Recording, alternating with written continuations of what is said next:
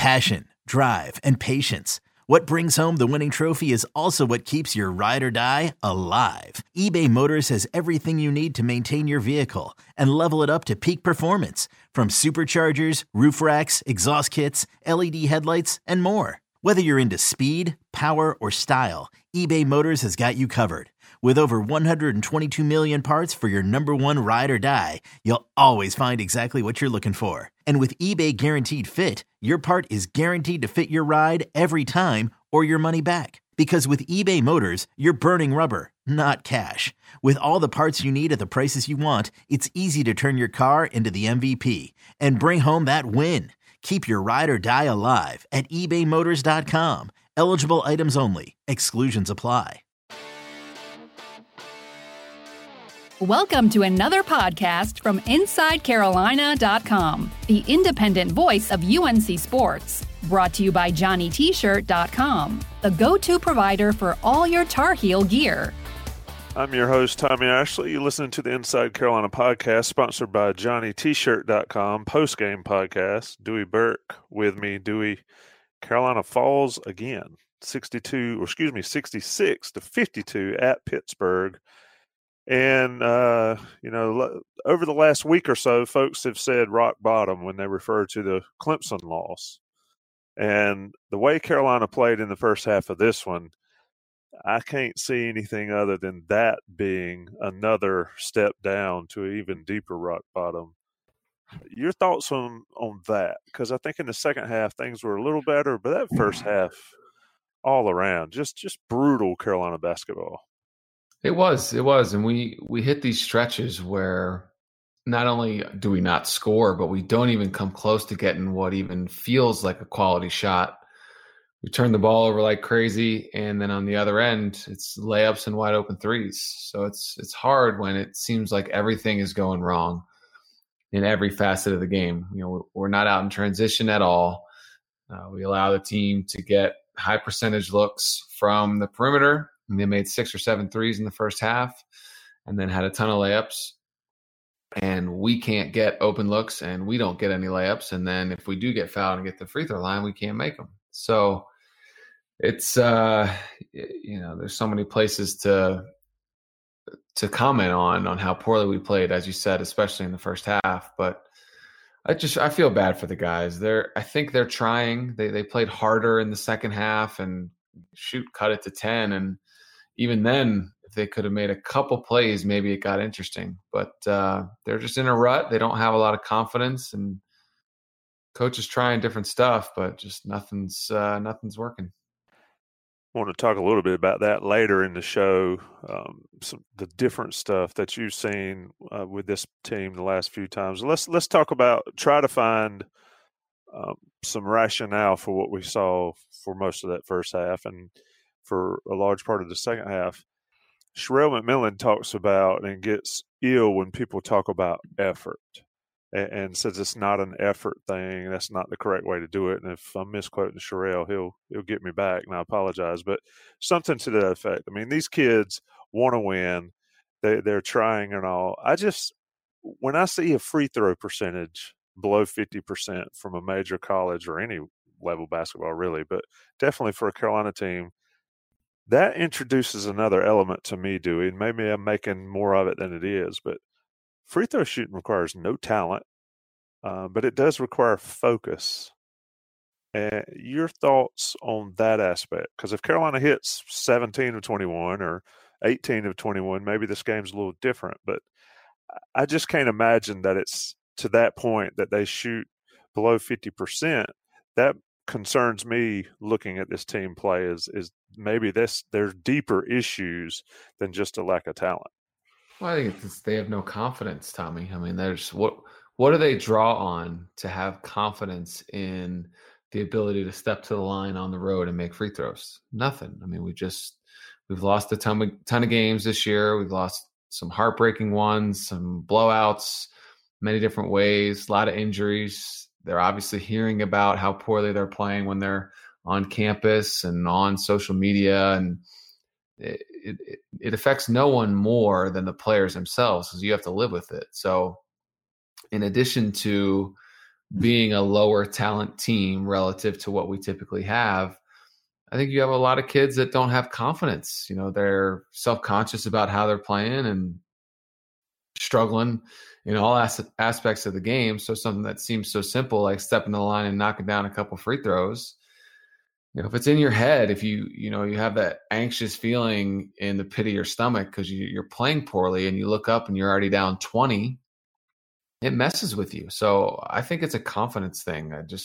This team lacks confidence because they don't have good things to draw on. It's an inexperienced group as far as really winning. I mean, I know Garrison obviously was on the team last year that won a lot of games. B-Rob didn't play a whole heck of a lot. And then you look at the rest of the group, you know, what do they draw on? I don't know specifically how many games Christian Keeling and Justin Pierce won, but they never played in the tournament, so they couldn't have won that much. So who on this roster other than Garrison has really won big-time games and can draw on that experience? And the answer is nobody. So I think we have a crisis of talent and a crisis of confidence. Yeah, I thought especially in the first half when you saw Pittsburgh was just letting it fly and expected it to go in. Here we go again. You know, for us, you have to think they feel that way. It's like, oh, here we go again. Yeah, your thoughts on how Garrison played? I mean, he was one of those guys that was bad at the free throw line, and his head dropped a few times, especially in the second half. But you know, I think if there's a bright spot, maybe is it his play. Yeah, I think so. He's trying. I mean, he's trying. I think B-Rob's trying. After that, there's such a drop off in production.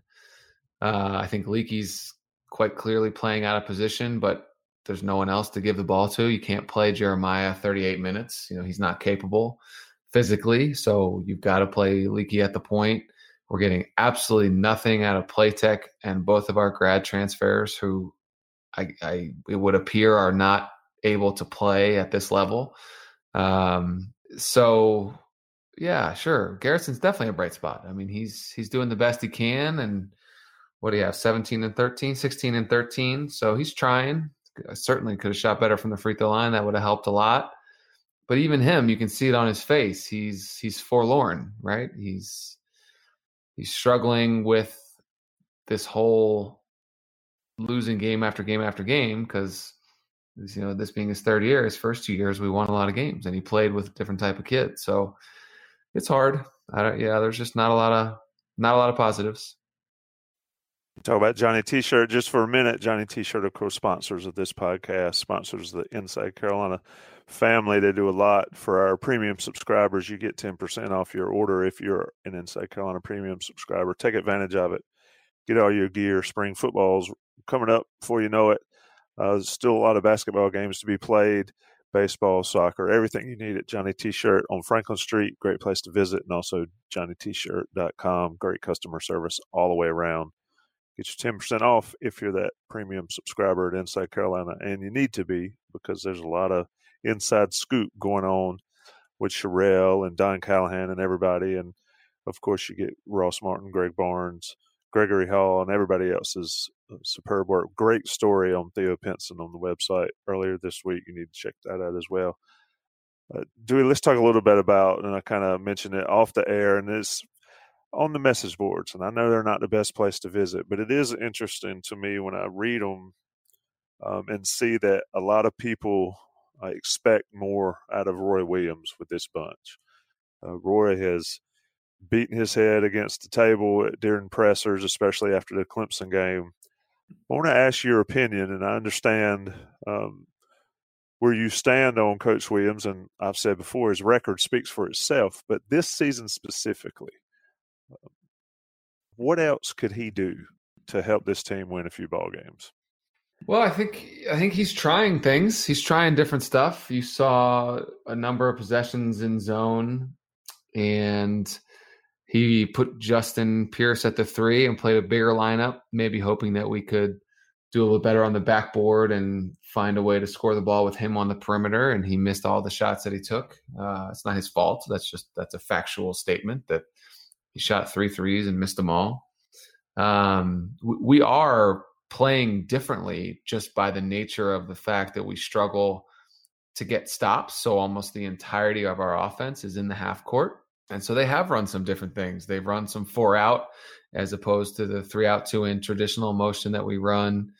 And it's been a while since we had Cole, but even with Cole, he was running some different stuff, a lot more high pick and rolls to take advantage of Cole's ability in those situations. We saw him really making plays, splitting a lot of those high pick and rolls and getting into the paint to shoot or look for a teammate. So he has tried more different stuff than I think perhaps people give him credit for. But it's also hard. And remember, they started practicing in August, and they've probably had 70 practices now. It's hard to all of a sudden just completely change how you play and expect your team to be able to implement major changes when it's an inexperienced group. So I understand why people say that, and they think that it's 100% because of him that we're not playing better. But he's tried a ton of different lineups, tried different sets, tried different defenses.